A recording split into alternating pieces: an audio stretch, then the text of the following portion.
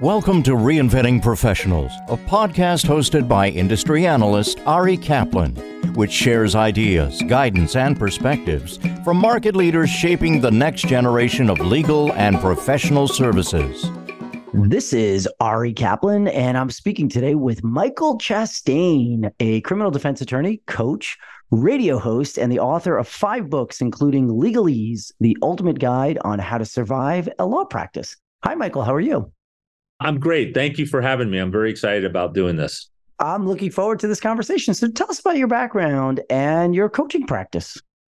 Go way back. I graduated from law school back in 1985. I worked for the Santa Clara County Public Defender's Office. That's in San Jose, California, for about 17 years. Moved to Sacramento during the dot-com boom when things were really crazy in the Bay Area. Worked for another firm for a while, and in 2007 opened my own practice and staggered along for quite a while without really understanding fundamentals of business, because that's just something they don't teach you in law school. Got serious about it and began to engage mentors and invest in programs, and ultimately was able to build our firm to being 7 figures, being very successful. And then at the end of 2021, I sold the firm, and I have stayed on as of counsel. I had some cases that I had to clean up. As a matter of fact, I just finished my last jury trial a couple of weeks ago. And now what I'm doing is I'm of counsel to the firm that I started and consult with them. And then I consult with other small and solo law firms to help them with the business side of things. I mean, I can also help them with the strategy of cases, but generally we work on becoming more productive, more profitable, and in some cases, setting them up so that they can also sell their firm, which is a real bonus. So why did you ultimately transition from practice into coaching and speaking after so many years? So I've been practicing for over 37 years, and I'm kind of in the category of been there, done that. There's a lot of other things that I wanted to do, and I didn't want to wait until I was physically unable. So we moved to Santa Fe. We live an hour from the ski resort. There's great mountain biking here, really nice piece of property. And so there's a lot of other things that I just wanted to do that didn't include having to go to court and having that 9 to 5 stress. So that was really why I made that decision. That the timing was right. We were in a position where we could sell it. And I was ready to get out of California and move to Santa Fe. I mean, Santa Fe is just a wonderful place.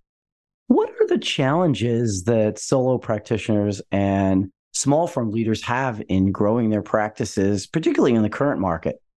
The biggest challenge, I think, for most small and solo firm owners is they get in their own way. They don't let go of the things that they don't need to do.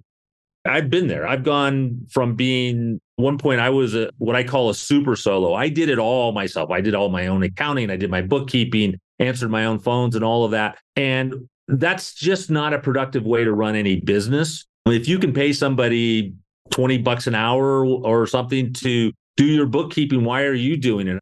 Nowadays, I bill at $600 an hour. But even back then at $300 an hour, it made absolutely no sense for me to do it. And I wasn't particularly good at it. So the direct answer to your question is the ability to let go and let other people work for you without micromanaging them. Give them guidelines, tell them how you want it done, and then let them do it and then verify it. Make sure that they're getting the process done. Don't manage the how, manage the results. You talk a lot about developing systems to grow a legal practice. Why is it important to measure your efforts beyond billable hours? You can't determine whether you're progressing and moving forward if you don't measure what you're doing. So by having clear data and metrics, KPIs, key performance indicators, you know where your problems are developing. So for example, when we talk about the intake system, the lead part of the funnel, there's how many calls are coming in. And many firms think that that's the end all be all. You know, we got 100 calls coming in. But the question is, how well are you converting those? So the calls are coming in. Are they qualified calls? Or are they calls that are things that you actually do? How many of those people are actually setting appointments? How many of those appointments are actually showing up? And how many of them are hiring? Once you start to get the metrics of that and know for your particular business or firm what those numbers should be, then it's really easy to identify when there's a problem. So if your show rate dropped, and I just went over this with our firm the other day, our show rate typically was around 90%. It's dropped to 60. And so I'm asking the question, well, what has changed? Well, it turned out that they started doing something different. And I'm like, well, stop doing that, because you got a 30% reduction in show rate, as opposed to trying to reinvent the entire wheel. Those metrics really give you a key to where the problem is and where your focus needs to be. And so that's part of it. Also, when you're looking at the long term, if you want to sell your firm, what are you selling? And can you show why your firm is worth the money that you're asking? And that's all part of those metrics. How does wellness impact the success of a law practice? So what do lawyers get paid for? They get paid for finding solutions to problems that their clients have created or that they're dealing with, whether it's a criminal problem or a business problem or a family law problem or immigration, it doesn't matter. And so what they're paying for is your ability to come up with solutions within the law to rectify that problem. Well, this all comes back to peak performance. How do you perform at your highest level? And being of good health, good mental health, good physical health, getting enough sleep, good diet, good exercise, all of those things are really critical to peak performance. And that's the real value of a lawyer. It's not, walking into court. Anybody can do that. It's how do you perform in front of that jury or in front of that judge? How well do you negotiate? So I think health and wellness are critical components of performing at your very best. What are the most common mistakes that you see lawyers make in running their firms? One, they get in their own way. They micromanage everything and don't let people actually do the work for them. I think that's one big thing. Two is they get busy as opposed to productive. And those are two really different things. So in Atomic Habits, for example, they make a big deal out of the difference between being busy and being productive. It's real easy to be busy, and it's actually kind of satisfying to be busy, but being busy isn't being productive. So learning the difference between those two. And then I think the third thing that made a huge difference in my practice was learning to say no. No to the clients that I knew were not going to be a good fit or weren't going to pay or just wasn't something that I wanted to do. So, and having the courage and the confidence to know that if I say no to this client, that's tomorrow a better client will walk through the door. And you just have to be willing to do that. And that's real scary, especially for a small firm that's maybe struggling to make their monthly overhead. But it's the key to becoming profitable. Doing work for people that aren't paying you, that's never profitable. What should solo and small firm lawyers be considering when thinking about selling their practice? Well, data collection is kind of the first thing. Is what are you actually selling and how do you demonstrate that? So again, this is part of, integrates back to what you were just talking about, the importance of having systems. If everything was revolved around Mike, when I'm selling my firm, if it all revolved around me and I'm leaving, then what am I selling? Nothing, right? What we put into place is a whole series of systems and scripts. Everything that happens in our office has a script and a protocol. And that's what he bought. I mean, he bought the name and he bought the website, and all of those things had value because that website was well over a decade old and had a real presence with Google and all of that, reputation and the client list. But really what he was purchasing was the systems that worked. And I told Martin when he bought it, I said, if you just do what I did, if you just follow the script, you'll do $1 million your very first year. And he came really, really close. He was just a hair short because he changed a few things that he shouldn't have changed. And we had to kind of bring it back.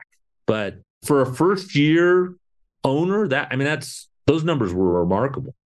Can you share a few best practices for lawyers to find success in any economic climate? So the number one thing that every lawyer should be doing, in my opinion, is reading. You should read every single day. It doesn't matter what you read, fiction, nonfiction, Tom Clancy, Stephen King, or self-help books, doesn't matter. And the reason that it's important to read is the recognition that not everybody thinks the way you think. Not everybody thinks the way I think. As a matter of fact, we can safely say that half of this country doesn't think the way I think. Doesn't matter what side of the political climate you're on, half the country thinks in a different way than I do. So understanding how other people think and respond is really critical in trying to be persuasive and to get them to do what you want them to do or what your client wants them to do. It also teaches you how to tell stories, which is a really critical part of being successful, whether you're in sales or trying to persuade somebody to buy something or to do something for you. So I think reading is really critical. It's a long-term habit. It's not, one and done. You need to read every single day. 2, you got to take good care of yourself physically. This is a hard job, very stressful. The other thing is that you need to take time to think. You need to really not just be busy, but think about what is it you're doing? What is it you're trying to accomplish? And then what's the best route to get there? Running enthusiastically in the wrong direction is not the formula for success. Understanding what direction you need to go and asking the right questions, really, really important to being successful. So none of that, and what you'll note is that none of this has anything to do with the law. The law is just the mechanism. And I assume that any lawyer who's been to law school and has been practicing for a while is probably competent in their practice. That's not the distinguishing factor. The distinguishing factor is how are you running your business and how are you taking care of yourself and how are you improving every day? Are you getting better at what you're doing or are you just status quo? Because you're either going forward or you're going backwards. There's no staying the same.